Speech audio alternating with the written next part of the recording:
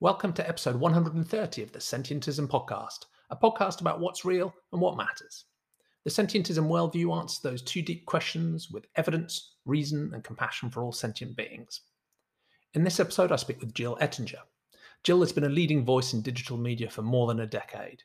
She's been published in outlets including MTV, The Huffington Post, and The Village Voice. She served as head of content for a popular vegan media platform from 2017 to 2020, with a reach of more than 50 million per month. She has worked with a number of impact media platforms to help build their traffic and positioning, as well as with leading brands and celebrities working to make the world a more sustainable and ethical space. Jill is the co-founder, CEO, and head of content for Ethos. I'd love to know what you think of this episode and the 129 others. Don't forget to work through that back catalogue if you found us recently. Every person who reviews and rates or shares our podcast with a friend helps us nudge a few more people towards more compassionate and rational thinking. You can find out more about Sentientism at sentientism.info, where you can sign up for email updates, or just search for Sentientism on your favourite social media platform. You'll be made very welcome in all of our global online communities. They're open to anyone interested in these sorts of ideas, not just sentientists. Thanks for listening.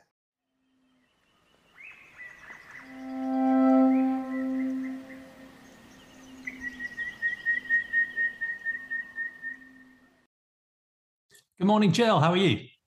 I'm great, thanks. How are you? Yeah, very good, very good. Well, thank you so much for taking the time to join this series of Sentientist conversations. And I'm going to start with an apology because you're a content guru and content firm CEO. So thank you for deigning to come and visit a sort of dodgy little YouTube channel filmed on a webcam. So it's somewhat embarrassing, but it's pleasure. Great. It's great to have you here. I hope it doesn't drag your brand down too much. Oh, absolutely not. Quite the opposite. So this is a series of conversations about what I think of as the two most important philosophical questions. What's real and how should we go about choosing what to believe in? How should we understand the universe? And who matters? So in the field of ethics, who gets our compassion? Who's in our scope of moral consideration? And I'm answering those two questions myself with an obvious bias. And the clue is in the name of this podcast in YouTube called Sentientism. And it's a simple worldview that suggests that we should use evidence and reason when trying to think about how to understand the world and choose what to believe. So a naturalistic way of understanding the world. And when it comes to our ethics, we should have a sentiocentric compassion. So we should care about all sentient beings, any being that can suffer or flourish or experience things. But I'm talking in these conversations to people who disagree and agree with different parts of that. So it would be fascinating to understand your own sort of philosophical journey and how that plays into your work too. But before we start with those questions, how would you best introduce yourself and your work to people who don't know of you already? Well, my name's Jill Ettinger. I've been pretty immersed in digital content for over a decade. Last year already, I co-founded Ethos. It's the ethos.co. And we really wanted to take a different approach to all of the ethical changes happening in the world and a little softer. I think a lot of stuff can kind of beat people over the head with you need to go vegan or you need to stop using plastic straws. And we really felt like there's a softer approach, which maybe ties into my theories on, what is real or sentientism. But prior to that, I worked predominantly in the vegan media space, but actually got my roots in the natural foods industry. I spent a really long time out of my own desire to eat healthier and more responsibly, found myself just in the whirlwind of the organic food movement and spent a lot of time doing sales and marketing there. Yeah, fascinating. Thank you. Yeah, and it will be great to come back to the role you see Ethos playing in trying to make the world a better place in our final question too. And I came across your work. I've seen and read a great deal of it, but I was sort of prompted to reach out after you appeared on another one of my favorite podcasts, Conspirituality. And you told part of that story about, the world of wellness and I guess both the epistemology and the ethics that can play into that world. So it'd be good to explore that with you too, as we go through these big questions. Yeah, that was a fun one. Like Derek mentioned, he and I have been great friends for 20 years, which is hard to believe. It's kind of gone so quickly, but and there was a lot of overlap there with one of my roles working for David Wolfe. Yeah, great, thank you.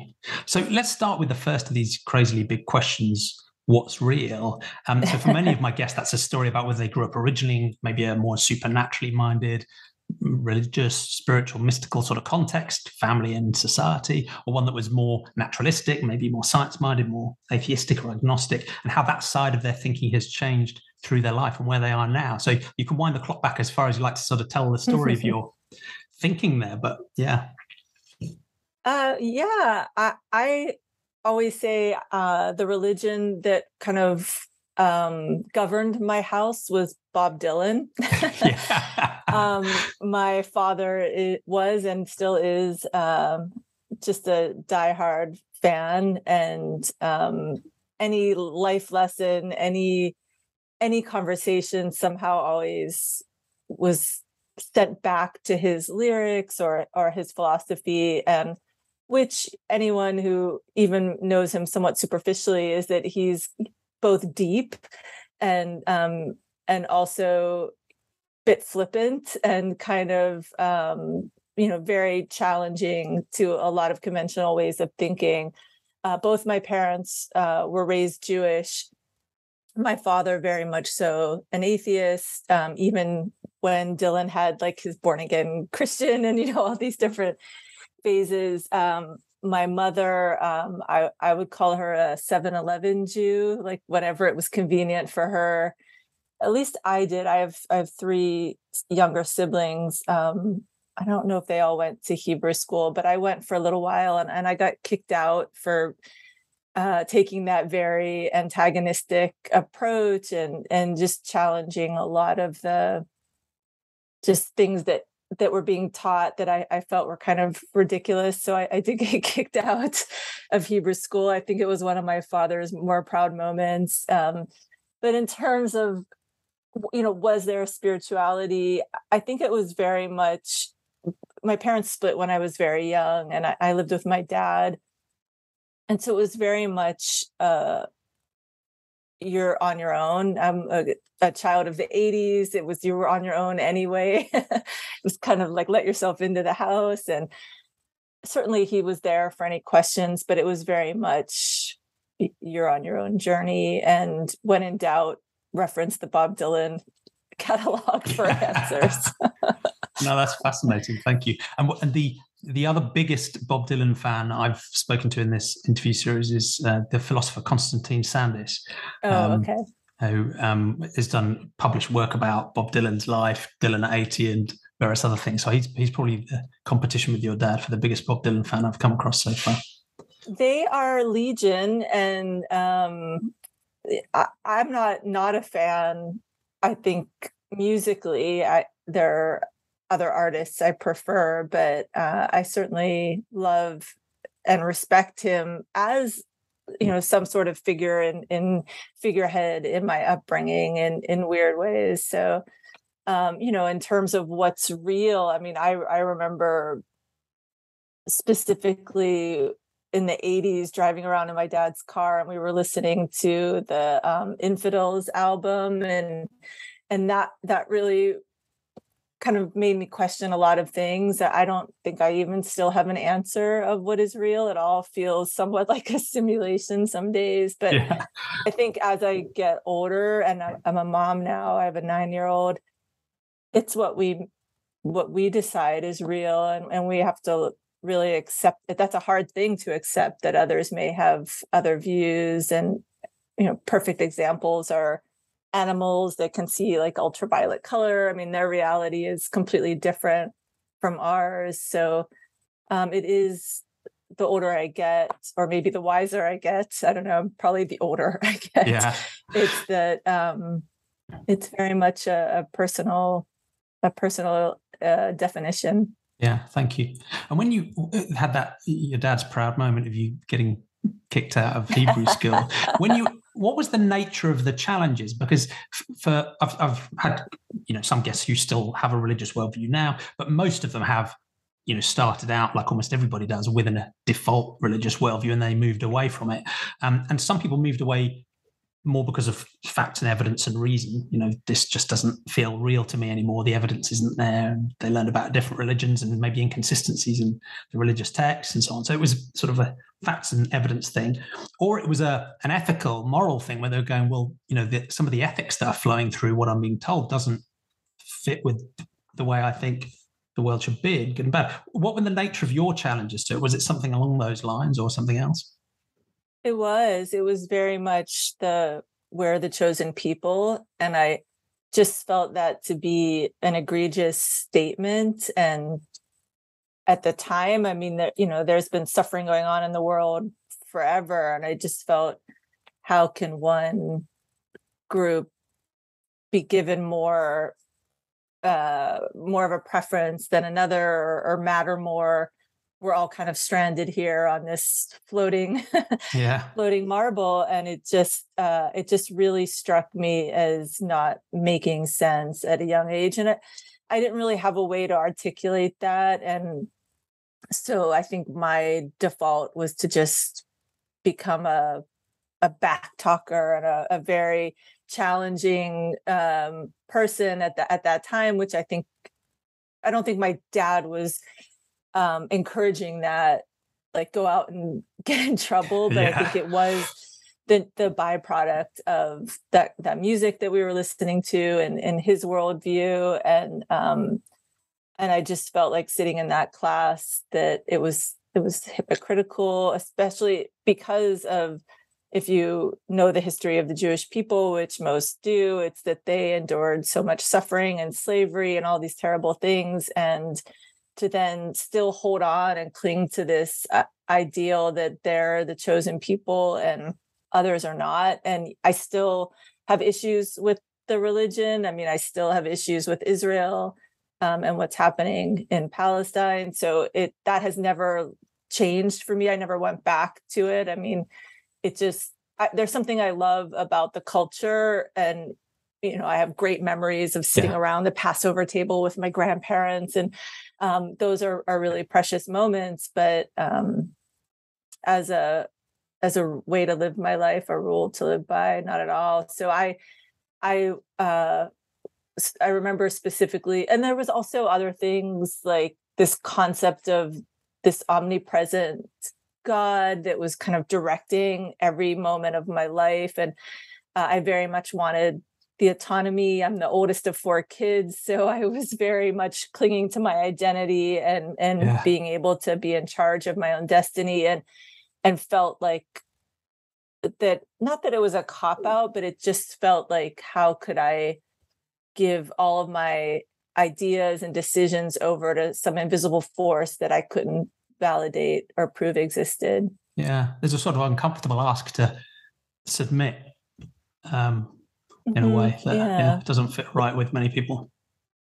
Yeah, not for me. Yeah. Oh, and one of the fascinating things that as I've explored these conversations is the prevalence of actually people with an atheistic and completely naturalistic worldview within religious communities. And my understanding from the stats and the surveys is that's particularly true of Jewish communities, is that the prevalence of atheism within Jewish communities is a surprisingly high percentage. So there are many people who take the ritual and the community and the positive aspects they find in the culture and community, but have abandoned both the supernatural beliefs and have also, carved out some of the ethical stuff that they don't think resonates, but have kept the commitment to the community and that sense of identity and belonging too. So it's a fascinating dynamic. Yeah. Interesting. Yeah. I mean, I grew up in a neighborhood that is very, very Jewish. I mean, we had synagogues on every corner, and I did not know that that's not how much of the rest of the world was. I've not seen it really outside of 2 neighborhoods in the world, really. So, it just felt like there's a lot to like about any culture. I think, that's kind of the takeaway for me, is any culture that you're immersed in, if we're really paying attention and being involved in the world, we're going to find some great things. And that was one of the challenges, is I don't want to just cancel that entirely, because there's so much I did love, but very much the individual journey and not feeling like, you have to kind of surrender your whole life to this belief. Yeah. So as you completed that transition, some of my guests have had extremely traumatic exits from a religious worldview, and in some cases it's presented, physical risk to them. Others, it's been really easy because the things just sort of faded away into the background. And I guess from what you've said, because of your own, personality and your father's way of thinking, that shift wasn't particularly difficult for you. Is that fair to say? Psychologically or socially or emotionally, or did it feel like it was a wrench or some sort of traumatic difficulty of moving away from those beliefs? Well, it happens during the teen years, so it's extremely traumatic, but not in that way. Like, I didn't feel like I was being deprogrammed or anything like that. I think even when we were going to Hebrew school, like I said, my dad wasn't really a fan of that or involved so much. So it was very reformed and very casual. So it wasn't like I was exiting from, a Hasidic upbringing or something. Yeah, but very different context. Yeah. It's just that coming to terms with my own understanding of the world and how I want that relationship to be, which happened as a teen, and it of course was quite traumatic, just every day living through that. Yeah, I can imagine. Yeah. And once you moved through that, would you have described yourself as an atheist or agnostic, or did you just find yourself in a sort of neutral space where you just left that way of thinking behind and didn't identify in any alternative way? Or I mean, I don't tend to put labels on it, but certainly much more agnostic. I don't feel like there's not anything beyond our understanding, or even some sort of, I use the word so carefully, but some sort of God. I don't know. I'm not here to answer that question. I think there are people smarter than me that have been trying to answer it for millennia, and I'm certainly open to it. If a paper comes out tomorrow that says, "Oh, we've figured out what God is," I will happily read that. But yeah, I've just kind of surrendered. I think more agnostic. I feel like atheism can sometimes toe that line of also being dogmatic, and I just sort of wanted to step back away from that. Yeah, and there are different definitions of or different ways people use the word atheist. So some say it's an active belief there is no God. Other people say it's just the absence of a belief in God, which describes me. Sometimes I describe myself as an extreme agnostic because, I'm sort of with you. Right? If there was some experiments at the Large Hadron Collider or some other reliable source of evidence that demonstrated the existence of a God, then I would shift my credences in that direction. So, I never close off a door to a possibility 100% because I want to be open to the evidence. But at the same time, I'm quite extreme agnostic. I think the likelihood is extremely low, but there's still a tiny. I think it's nice to have that humility to conceptually be open to the idea. If the evidence changes, we should change our minds. But yeah, I mean, there's research too that shows being open-minded gives you a better quality of life. Certainly, as I get older, I feel like it's more valuable. As a parent, it feels more valuable. So, not holding on, I feel like any real strong belief can be problematic. Yeah, agree. I think dogma is a problem whether you claim, a supernatural inspiration or a scientific inspiration. If you're trapped in a one way of thinking, it's a problem regardless. Yeah. So often this part of the conversation centers on religion just because it's the sort of most obvious example of thinking about the natural versus the supernatural, or choices about what to believe.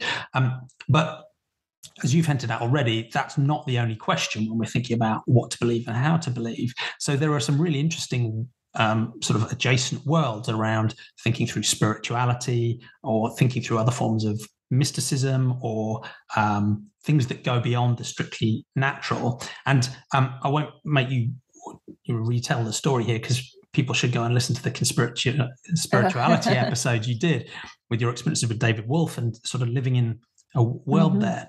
But it strikes me, I guess there are a couple of questions I was interested in exploring with you around this idea of what to believe, because it strikes me that there's a whole world of possible beliefs in that space, and many of them start out as a sort of well-meaning sense of interconnectedness and a sort of sense of holism and maybe a warm reverence for nature and a sort of generosity of spirit and an open-mindedness. So they start out in a positive, warm place. But with some people, and I think David may have ended up being one of those people, there's a sort of slippery slope, whether through audience capture or financial incentives or some other thing going on in their minds, that leads them into ending up selling, scam supplements that don't work, or promoting anti-vax rhetoric, or believing in QAnon, lizard, pedophile conspiracy theories, right?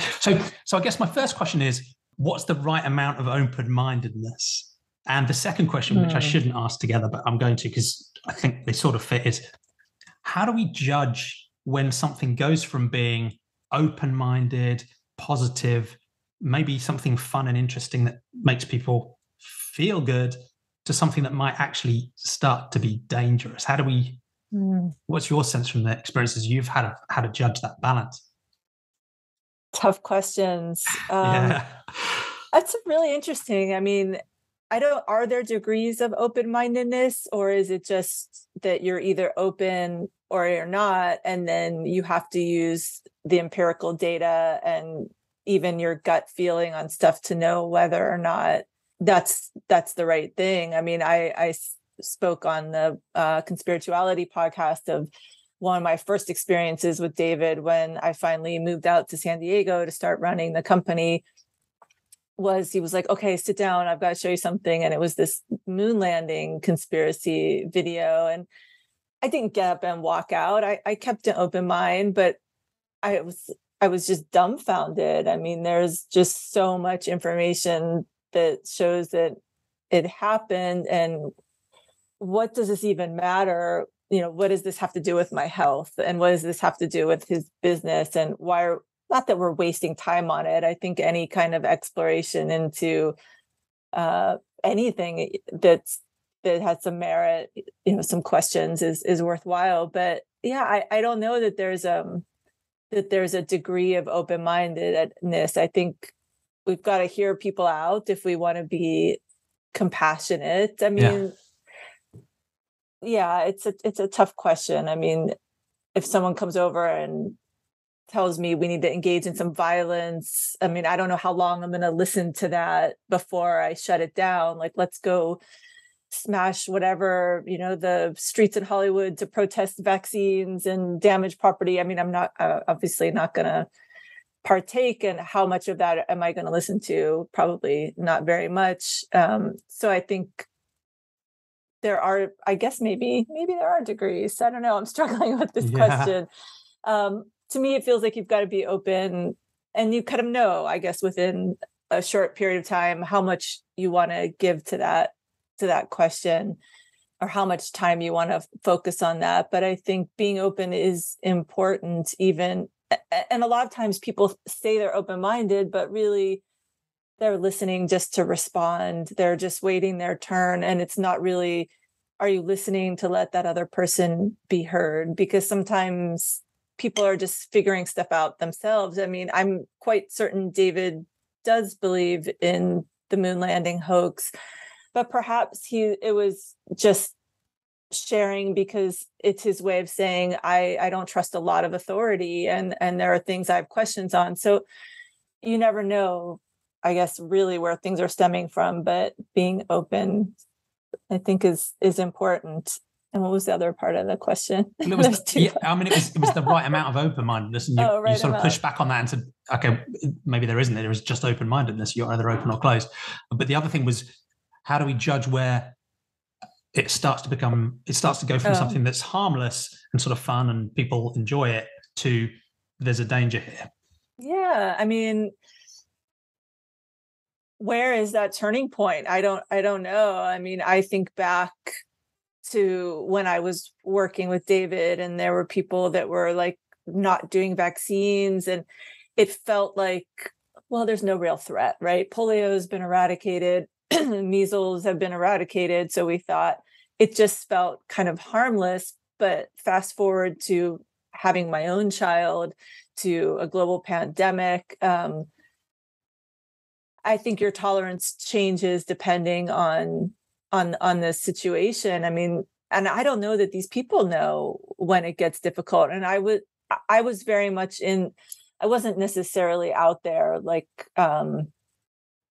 anti-vax like David and some of those other people, but I wasn't standing up in those retreats or events and, absolutely putting my fist down that vaccines are critical. It was just kind of like not really an issue. I'd be so curious to know how many people have changed their mind from maybe being in that same space as I was, where it was just kind of like, he doesn't believe in vaccines, to each his own kind of thing. At the time, I mean, that's kind of how it was, right? It was like, you do it, you don't do it, move on with your life. Government wasn't so concerned about it. I mean, here in California, you could get an exemption at school if you wanted.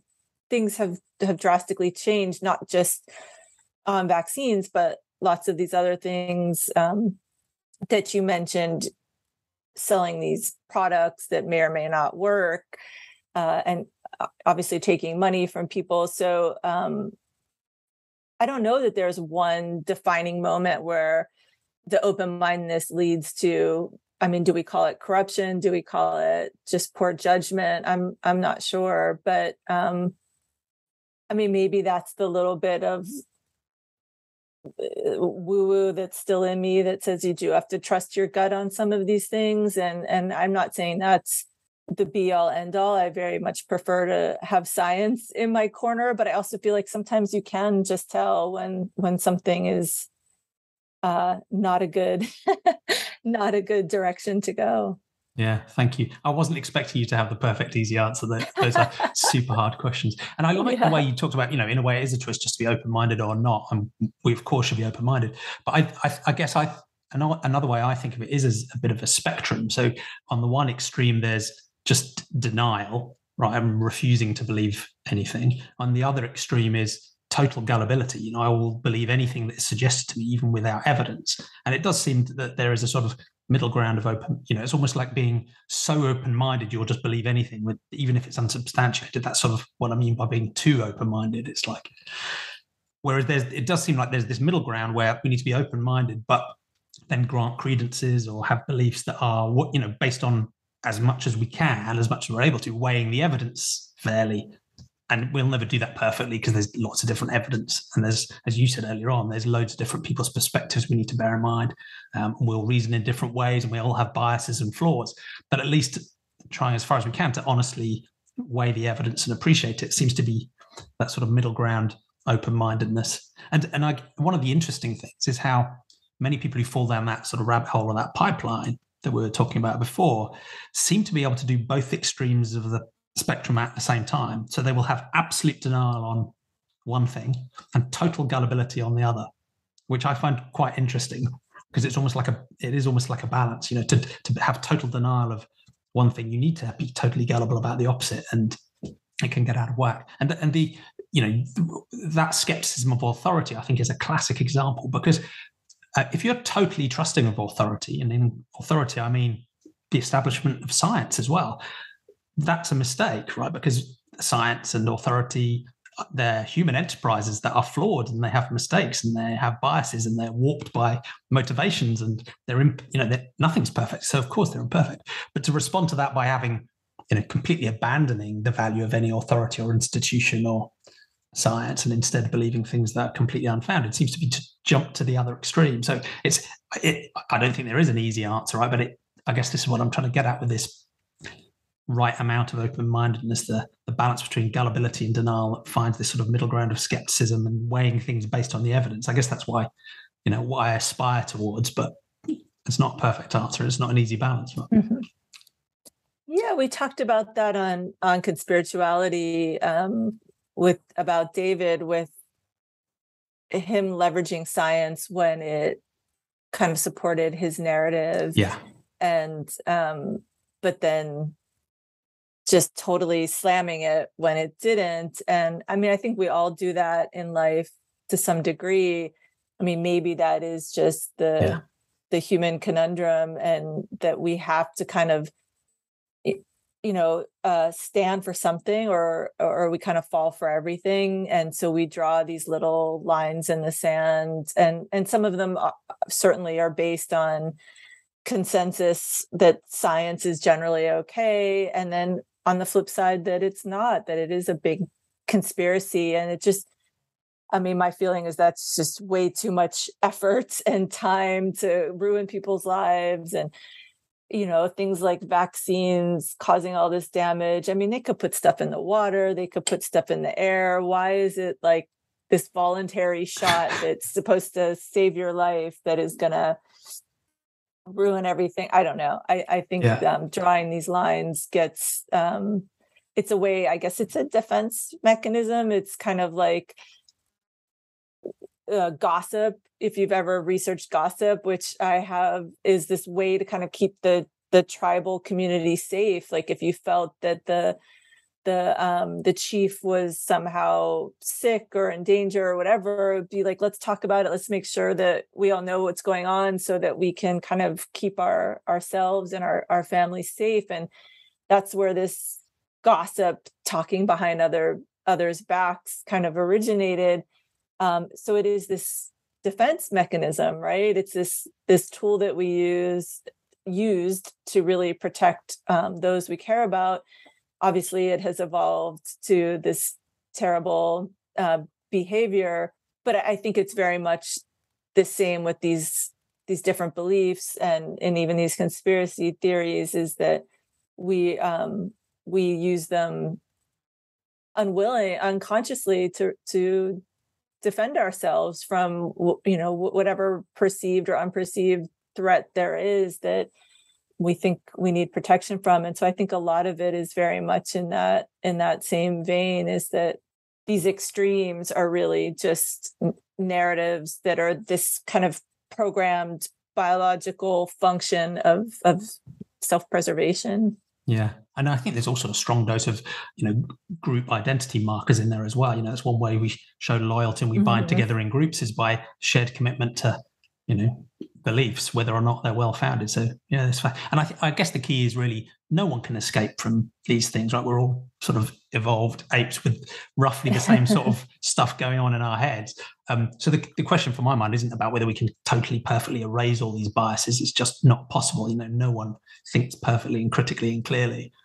It's not, but we can, at least if we have enough awareness and motivation mentally to try and be aware of those biases and try and correct them, rather than just going all in with the blinkers on. I guess that's something we can all aspire to. But it's the self-awareness, I think, is key, and knowing that you don't know everything, and that and keeping that open mind. Doubt and humility has to be absolutely essential.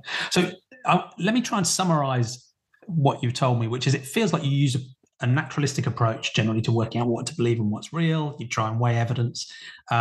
At the same time, you're very open-minded to different perspectives and points of view, and you recognize they may not reconcile, and different people will see things in very different ways. And you're also open, at least conceptually, to the idea there might be something beyond the natural world, but you're going to you want to see some evidence before you choose to believe in those things. Is that a sort of fair summary? So it feels like I think broadly so. naturalistic in that sort of sense. Thank you. Yeah.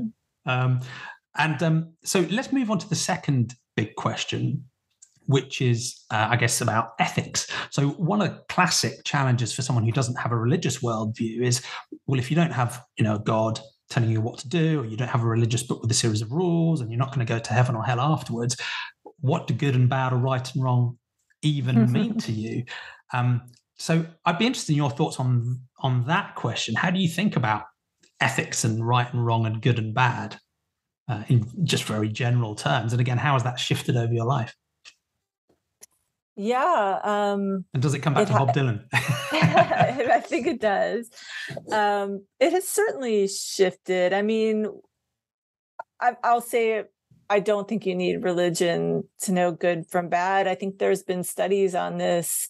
And I think Sam Harris talks a lot about this, that we're born with a moral code, even if we don't define it. And I saw it as a parent with a newborn, and just watching her develop, and she's being raised vegan, but after age like 4, when she kind of really could think for herself, she chose it rather than just living in a house where we're not eating animals. So, and we're not a religious household. So I think you kind of can come to that without the fear of heaven or hell or the reward of heaven. So why do you think she made that choice? Because it links into the second part of this question, which is who matters too. Because I think one theme that runs through most religious ethics and non-religious ethics is an idea of compassion and caring about others. It almost seems a truism that that's what ethics is about. If it's not about our concern for others, I'm not sure it even deserves to be called ethics. But what do you think was driving thinking about that? If you asked her now, if we brought her on and said, why don't you eat animals? What would she say is the reason? She would probably say, that's disgusting, and make a noise and run out of the room. But because I was always very matter of fact she started to realize early on why we avoided whole sections of the supermarket. And when one day she pointed to something and in the deli case and asked what it was, and I said, well, that used to be a pig's stomach or back or whatever. And we always say, or we did always say when she was young, when she would say, well, how come I don't eat meat, but my best friend, this person who I absolutely love and want to spend time with, does? And my simple answer was, well, we know some things about animals that they might not know yet. And so for us, that's made the decision to not eat them. And I guess that's potentially going to change as she becomes a teenager and spends more time out with her friends who are alone, who are going to be eating animals, or she just wants to annoy me, which is entirely a possible trajectory for that. But she seems very much to just understand that basic level of compassion, and that it's different than when I went vegetarian in the many, many millions of years ago. She can walk down the street and get like 20 different vegan meals without even any stress or discomfort or going out of her way at all.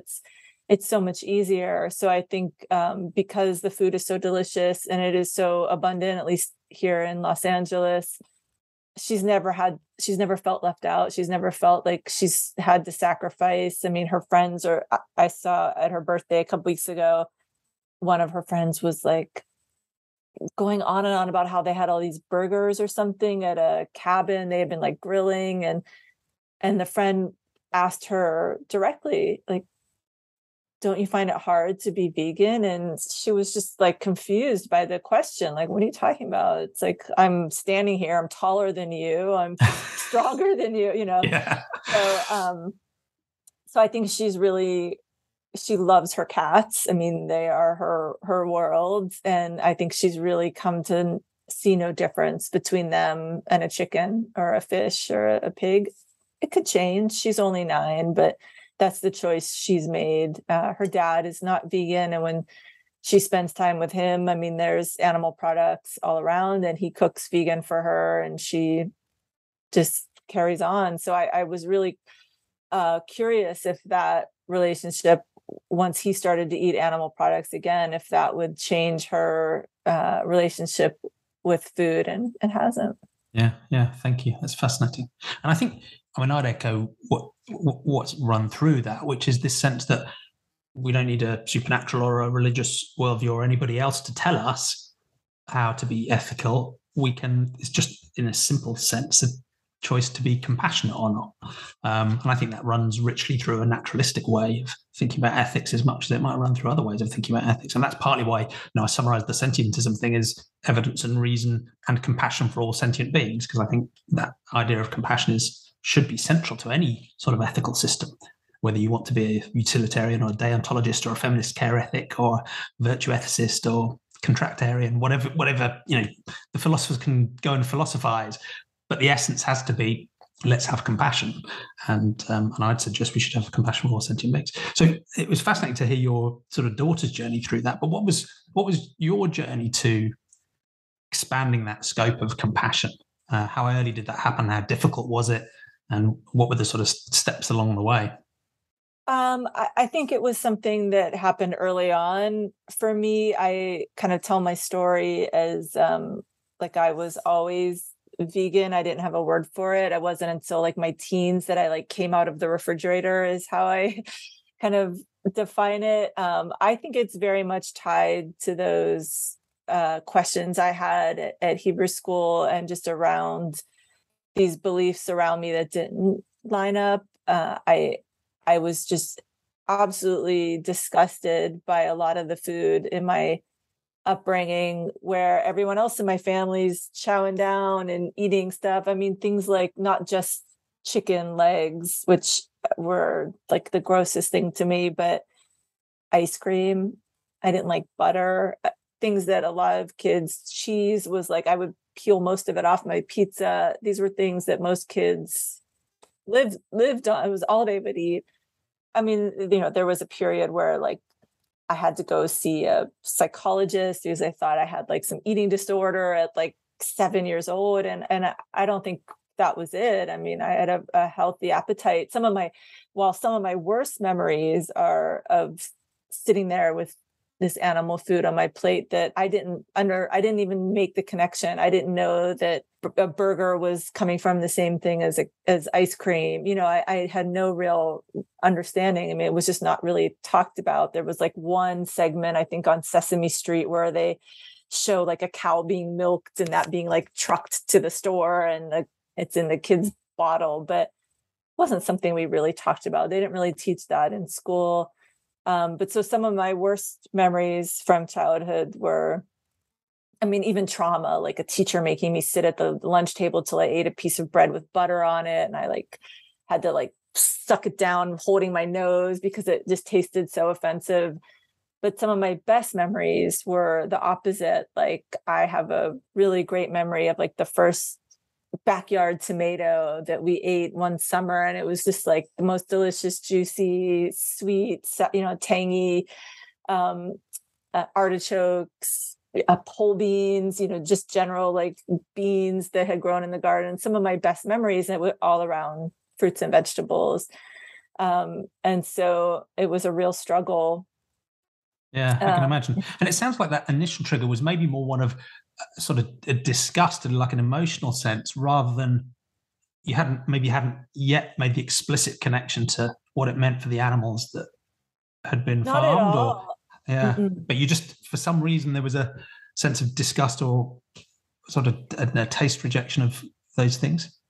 I mean, it was maybe something intuitive. I don't know, but it felt like it was a problem. It was a problem until I was in my teens that I couldn't reconcile this need to eat and not having anybody talk to me about options and this disgust for food. And it was like in high school when I started dating a guy who's still my best friend, and his family is Turkish. And I would spend a lot of time at the house, and they would have just the most, I mean, they were not vegetarian at all, but so much vegetable forward food and like beans with lemon and parsley and tabbouleh and I mean, it's just like it completely cracked me open to like there's options here. I can I don't have to just eat burgers. I mean, maybe it was just my parents were terrible cooks. I don't know, but that's what really saved me and made me. I mean, I had those early like moments of loving certain vegetables and certain foods as a child, but I had never really been exposed to healthy plant-based food, and that really changed me. But as I got older, I mean, so I had this kind of history of being really grossed out. Like I never would eat eggs ever. Like my whole family's chowing down all kinds of eggs, salad, fried eggs. And I never, ever liked them.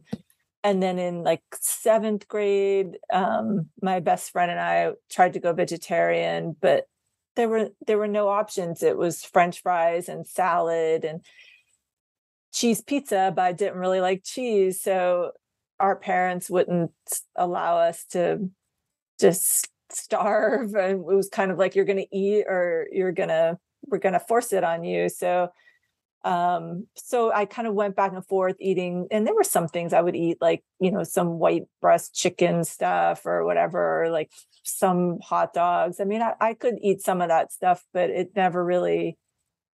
was never really pleasurable. And then by my late teens, I think I had heard the word vegan, and there was the Smiths album Meat is Murder, and it sort of started, like, all the stars aligned, where I realized, like, that's why I say I had this aha moment where I was like, oh, I'm vegan. Like, it actually makes sense now, like all of this stress and trauma that had come from certain foods, while the other ones just were like a pure delight. So I went vegan and never looked back. And was that the point where you made the ethical connection as well, in terms of suffering, death, exploitation? Or I think I made that sort of intuitively had that already. Yeah.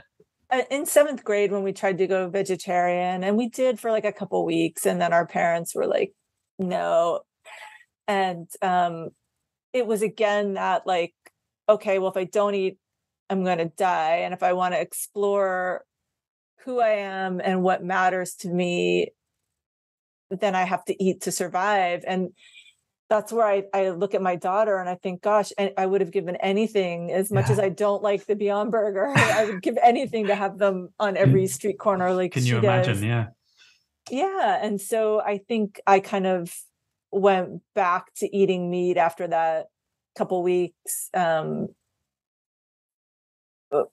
avoiding it when I could. But I think that was when I really made that ethical connection. Thank you. And jumping back a bit, did Hebrew School talk to you about non-human animal ethics at all? Did that suggest a way humans should think about non-humans? Was that not such a factor? I don't remember. Yeah. I don't remember that. I feel like I would remember if that came up, but yeah. Mm-hmm. Well, that's fascinating. Thank you. So there's two other questions I had here in the sort of who matters section, because there's this almost this spectrum that some people choose from. There's anthropocentrism, where we focus on humans. There's sentiocentrism, where we care about all beings that can suffer, which good shorthand for that is animals. There might be some questions around the edges, but that's where I am, and I think you are as well. Even within that, there's a challenge of thinking about all non-human animals. So, most people are on the same page with companion animals. Certainly vegans are on the same page with farmed animals. But then there's some more challenging things about how should we think about wild animal suffering, and wild animal suffering, both that's caused by humans, but then wild animal suffering that has nothing to do with humans whatsoever. And how do we think about that? So I guess that's one question, is how do you think about wild animal suffering as a phenomenon, as a problem, as a thing? Like a lion chasing down a deer kind of thing, or just the injured lion? It could be. Writ large, the number of sentient animals in the wild is way bigger than those in our farm. So it's almost impossible to estimate. But the estimates are something like a quintillion or a sextillion, maybe, of sentient beings out there living in the wild. So the main causes of suffering, yes, it will include predation, but there's also starvation, climate problems, freezing, heat, disease. There's all sorts of different reasons why wild animals might suffer, I guess. So I guess the simple question is, does your compassion include wild animals as well as farmed animals? Oh, sure. Yeah. I mean, who doesn't feel sympathy for seeing a squirrel or something on the side of the road? I mean, I think it's kind of shocking to me that you can get sympathy and responses from people to that while they've got a burger in their hand. But I think it's amazing, isn't it? I find it bizarre that people can absolutely gush with emotion and be willing to really make personal sacrifices and invest time and money to look after, as you say, a squirrel or a duck or a local wild animal they come across, or their own pets while they're eating. So yeah. But I think the real question for me, there's always suffering. That's the nature of life. but how much of it is caused by human fault or neglect, or are animals being, are the diseases coming because of things we're doing to the climate, that we're doing to their food sources? Are whales being trapped in fishing gear? I mean, all of that is it's a pretty big deal.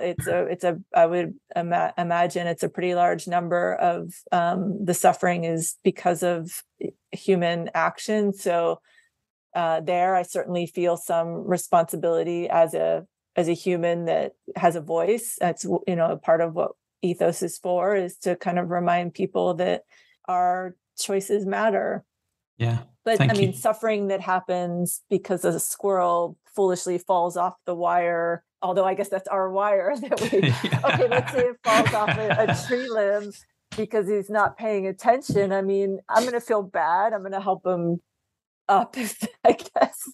But yeah, I mean, I think I was taking a hike yesterday in my neighborhood, and I saw this kid on his skateboard just like completely wipe out, like so bad, like tumbled down the street. He was fine. He had some scrapes. He had a helmet. He was okay. But, I mean, suffering happens. Like, he was in a joyful moment. He's a teenager. He's having fun on a Wednesday afternoon, just like probably delaying his homework or whatever. But, accidents happen. And I think nature is not exempt from that. But where humans are the cause of that suffering, directly or indirectly, I feel a huge amount of guilt over it. But guilt that I feel like I've turned into action. And I think that's the most important thing, is that we can't just sit around and feel like we've screwed the world.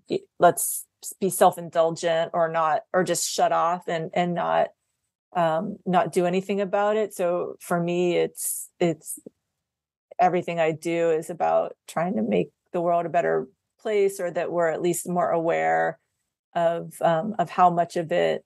I mean, I didn't build power lines. I'm not responsible for fishing nets, but I am a human that has a voice to be able to help change that. Yeah, you might not be responsible, but you have the opportunity to maybe help in various ways. And that's what we'll come on to next.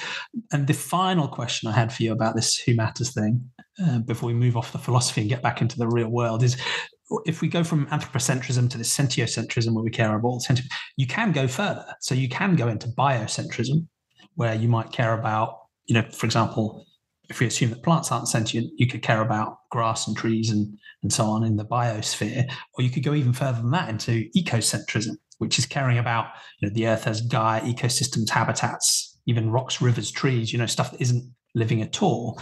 And it feels to me as if there's quite often a correlation between people who go to those really expansive ways of thinking about the biosphere and the ecosphere, and quite a lot of the thinking in the spirituality and the wellness world that you spend a lot of time in, because there seems to be this drive to have this sense of interconnectedness with all of these different systems, a sense of oneness, maybe, often a reverence for nature.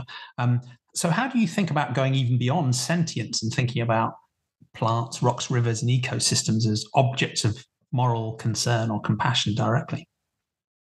Well, I think it's that everything is connected. I mean, I think that's where psychedelics are a great tool. I mean, they can really illuminate that. I mean, I've seen it firsthand in the jungle of Colombia, where like everything was, in my experience there, drinking ayahuasca, was that everything was completely connected. The rocks, the trees, the sky, there was no separation. And and I mean, I don't think you can in the real world live like tiptoeing around to not, rocks are meant to be stepped on or climbed, and plants in my worldview are meant to be eaten. But I think that there is the connection, is that, it's all part of this floating mass that has decided to come to life in all of these different ways. And maybe the rock isn't as crucial a life form as a blue whale, but it all serves its purpose in a way. And we're seeing the signs left and right that the more we think we can just like pluck any one thing out and discard it or throw it away, that becomes incredibly problematic. And everything except for mosquitoes, I'm not really sure where they fit into all of this, but I think everything else really has has some value, whether we know it or not. Yeah.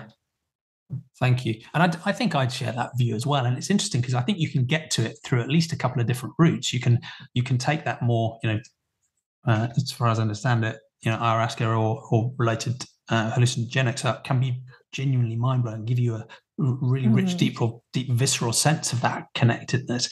But I think as a boring, naturalistic person like me who's never experimented with those things, I think I can also see that we are all connected just as a matter of physics, right? Ultimately, we're all atoms and quarks. We are all the same stuff at the root level, whatever that is, and we absolutely are connected, right? You can just look at the relationships and the connections. And I think that's the way I think about it, is that I'm quite strict about this moral scope thing, and I don't think there's anything ethically wrong in necessarily cutting a blade of grass in itself, because I don't think the blade of grass suffers. It doesn't care about itself. So I don't think we need to care about it in the same way as cutting a pig is a deep ethical wrong, because the pig suffers and cares about itself and doesn't want to be cut. And that's why we should care too.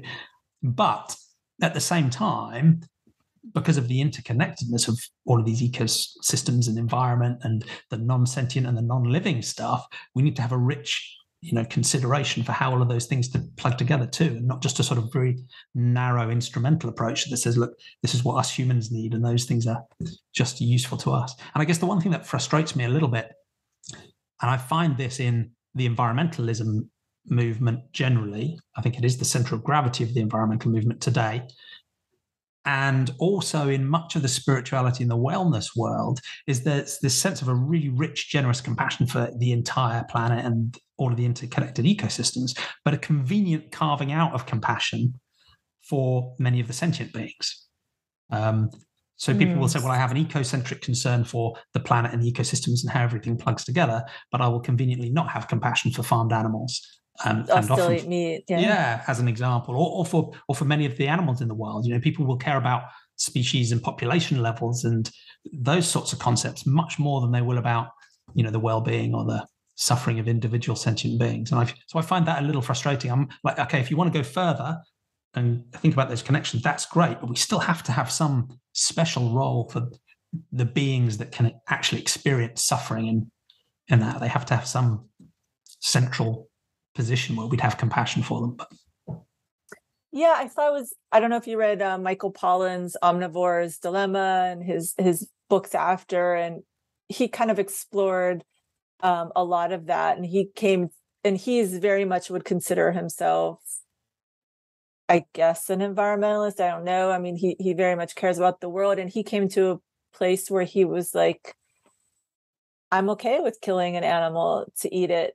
He's not okay with a factory farm situation. I think he's got more experience than most people as what that looks like. And I don't agree. I'm not okay with it in really any situation, but I understand where he came from, where he went and he hunted I think a boar for his meal with some people that had done it before, and kind of came to that. And I mean, if you look at some of these tribal communities that also are known to use psychedelics as a way to kind of resolve a lot of their own questions and heal and connect with the earth. I mean, a lot of them are meat eaters, or keep animals for dairy and things like that, or eggs. So I kind of sometimes can't help but wonder, do they know something that I don't know? I mean, do they have a communication with that animal on some deep level that gives permission? I don't believe that personally. And I do agree that a blade of grass or a leaf of kale is completely different than the life of an animal. I mean, you can barely pet my cat the wrong direction and she will give you so much grief. So very clear communication. And I mean, and maybe that's just a function of the urgency that if the environmentalist is that there's so much going on and there's so much that needs addressed. And because the animal part is such a deep philosophical reckoning. I mean, I've seen it over and over. It makes people so uncomfortable. I'm sure you've seen it. So that kind of broad stroke, like, let's just save the planet, let's get rid of the plastic. It's like an entry point to that dialogue. And I believe, and this is me clinging to a belief system on one side of that spectrum, that we will evolve to eat far fewer animals, not just out of necessity for the planet, but out of a moral obligation and understanding. And I think we're just not there yet. I mean, we can barely agree about how to handle a global pandemic when millions of people and loved ones have died. So can we get to a point where we have that a similar level of compassion for animals? I think eventually, but I see where environmentalists are struggling is to just have any point of entry. Businesses are making big leaps every single day, and that's moving the needle, but there's still so much to do. So I mean, I don't know if I'm defending them. I just feel like I understand that it's unfortunate that animals are maybe not the top priority for a lot of people right now. I think we're in just such a free fall in terms of like where we're going as a species, where we're going as a planetary community. And are we becoming that? We've got war happening right now that in one part of the world, we've still got, I got an alert on my phone that I was maybe exposed to COVID. I got it this morning. So, I mean, we've just got so many problems that are people, do they have the bandwidth to check themselves on their moral conscious about animals? I don't know. One thing I think, we'll probably come on to next is that gives me more hope is that I think there are win-wins here as well, because of, many of the problems you've talked about, maybe not ending war, but whether it's pandemic, the climate crisis, pollution, zoonotic disease, many of those things would actually be addressed even in selfish human terms if we bring an end to animal agriculture. But the only other thing I'd say, because I can also have some degree of empathy for, of course, justifications for harming animals that come from, a survival need. I can recognize the sort of cultural resonance in many animal farming practices, traditional and modern. You talk to a rancher in the US Midwest and they'll tell you a story about culture and identity, right, as much as anything else. So I can sense that, and I understand what's going on there. But the thing that cuts through in every case for me is the salience of the perspective of the victim. And whatever the rationale is, whether it's a tribal custom, or it's someone in a more modern context, or it's someone who's taken ayahuasca and says, I'm connected and this animal is giving itself to me. I think if you honestly consider the perspective of the victim, it's highly unlikely that they will agree with that perspective as they fight for their lives and they run away and they scream in pain. So that doesn't make the thing easy, but I think the important thing is, think about those contexts and those justifications, but we cannot erase the perspective of the victim, because I think it is always a present issue and a present negative in almost any one of those situations. But it doesn't mean there's easy answers. Fortunately, there are some easy answers, like ending industrial animal agriculture, which we should just do like just turn it off. So I mean, I would love to see that too. Let's come on to this final question, because we're getting into it already. Before I let you get on with your day, which is almost as difficult, but it is a bit more grounded in the real world. How can we make a better future? So some of my guests talk about sort of utopian visions, or maybe dystopian visions about where we might end up. Others like to talk about more pragmatic ways of driving positive change. And it would be fascinating to hear about, your own life's work and what you're doing with Ethos now, about how you think you can pull these levers to get us going in a better direction for us and other sentient beings. Yeah, I think it is dystopia and utopia a little bit at the same time.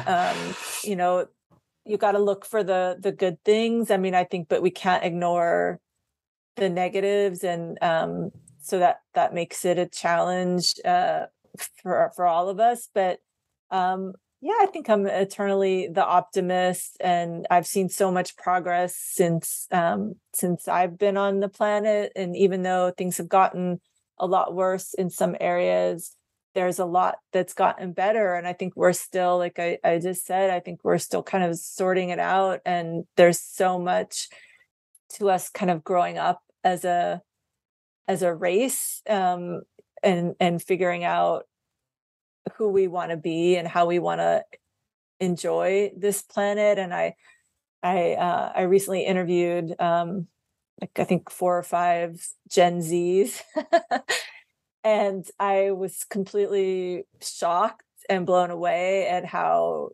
uh, just aware and intelligent and capable they are. Always And gives then me hope. Yeah. yeah, and then I mean I've got a 9-year-old Gen Alpha. They also are pretty incredible, and they have some big heavy decisions and choices that they're going to have to make. I mean, they are going to be the ones in charge, and I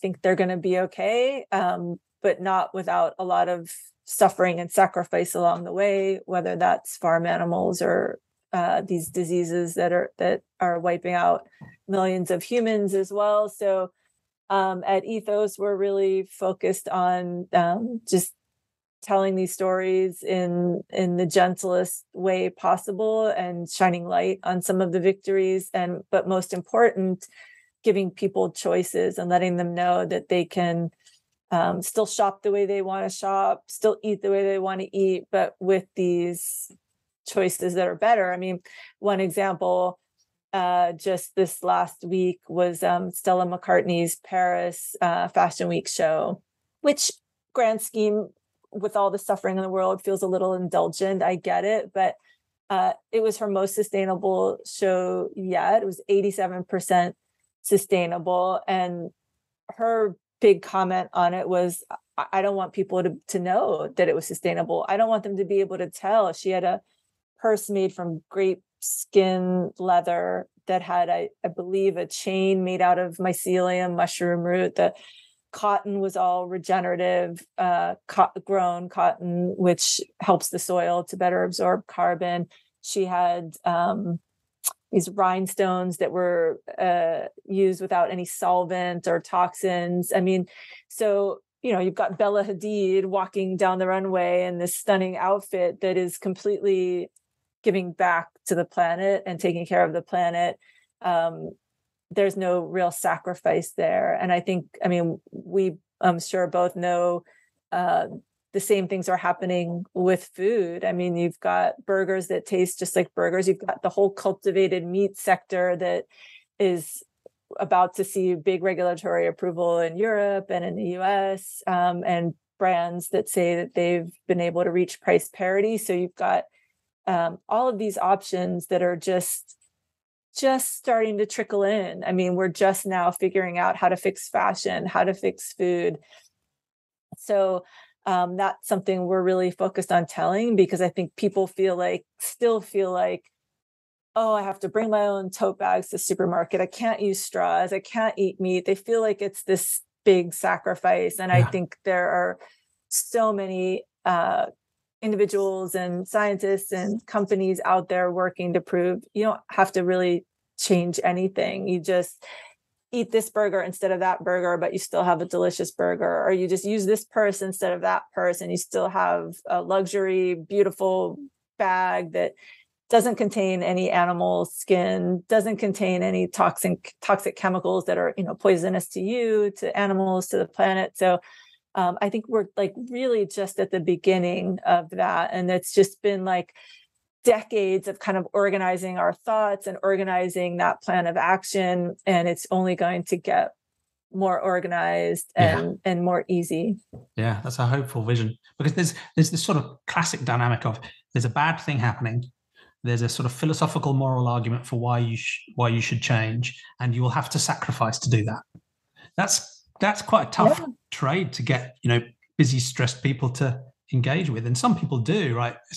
Many of my guests are, weirdos in this sense, which I mean in the most generous possible sense, you included, right? Because there's that sort of philosophical commitment, that ethical commitment has driven you to make practical changes, but we just know that's too slow. So I sort of share your hope that if we can find a way of providing choices for people that just feel like good choices, right? They're free, they're not sacrifices, they're freeing, they're positive. You can step into them. They might be cheaper, tastier, more fun to wear. And, and you get the buzz from knowing you're helping with a sustainability challenge and you're not contributing to, harming sentient beings. That's a positive option. But individuals need those choices in front of them. And the easier those choices are, and the more available those choices are, the quicker change can happen. And I sort of share that hope that it really feels like we're at the start of a major systemic shift in those consumer choices. And, I don't know if this is what Stella McCartney meant, but, one day, hopefully we won't really need to use the word sustainable because just everything will be, right? It will be the assumption. I've even joked before that, one day we won't need the word vegan, right? Yeah. Because it will be so obvious. Just that we don't have a word now for not being a cannibal, right? Because our social default is so strong in that space that you don't need a word for going the other way. So I do think that will change. But the other thing I was interested in, my understanding of your work with Ethos is it's focused on, I guess, the consumer primarily and helping them think about those choices and moving through them. What do you think about the other levels of, or the levers of change we can pull, whether it's institutional policy, law, getting the UN to shift from a universal declaration of human rights to a universal declaration of sentient rights, or, those sort of more institutional levers? Do you think how do you balance that individual choice versus institutional change thing? And does Ethos try and play into that latter story as well, or is it more about individual consumption choices? I think they are very connected. I think institutional changes come about because of individual changes and really respond to what, governments for the people, by the people. So those changes happen. I mean, and I think we're already seeing that. We're definitely more focused on the consumer side so that people can feel empowered and make those decisions. But because of consumer demand, companies are changing how they view their roles and their responsibilities. They're changing their offerings. They're changing their bylaws. I mean, they're a little bit every day. And I definitely see a time where there's widespread institutional change and policy change. We're seeing some of that. I mean, California just banned sale of combustion engines. I mean, so I think it's not till 2035, but changes like that really signal that consumers are open and willing. And I think we are. We know government and even within business, that stuff takes a while. Like you were saying, let's just shut down factory farms. McDonald's would go out of business tomorrow if all of a sudden it had no access to beef or pork or chicken. Companies are struggling to keep up with that demand. I mean, they would have to take every vegan nugget on the planet to fill their orders. Yeah. I'm not saying that justifies them continuing to sell that, but should we give them a month or two to transition? It's I think it's years, and I think that we look at they're all tied, right? You don't think McDonald's affects your life. I don't think it affects my life, but it's this economic system that if they collapse, then so much collapses around it too. So we have to keep business kind of running as best we can. I mean, we're seeing the jobs, effects right taxes, now, whatever it is.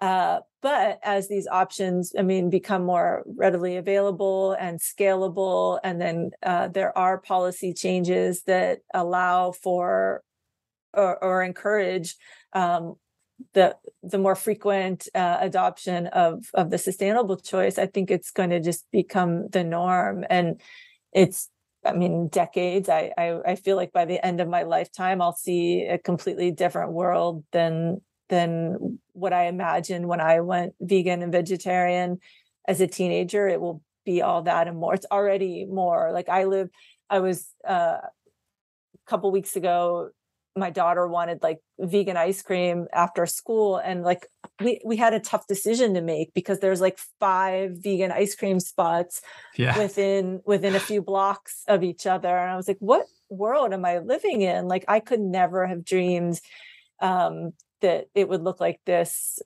by this age of my life. And so if we've come this far, and I think it sometimes feels like it's moving so slow, but what's that saying? I think it's like attributed to C.S. Lewis that like day to day, nothing changes. But when you look back, like everything has changed, and there's so much that has shifted. And, being a longtime vegan and kind of, I share your philosophy. I mean, I would love to see it just eradicated tomorrow and more front and center. And I've become more patient with that. I've less the activist these days and more trying to just give people options, but seeing people who I never thought would say, I'm done with meat, or, I don't drink milk anymore, or whatever.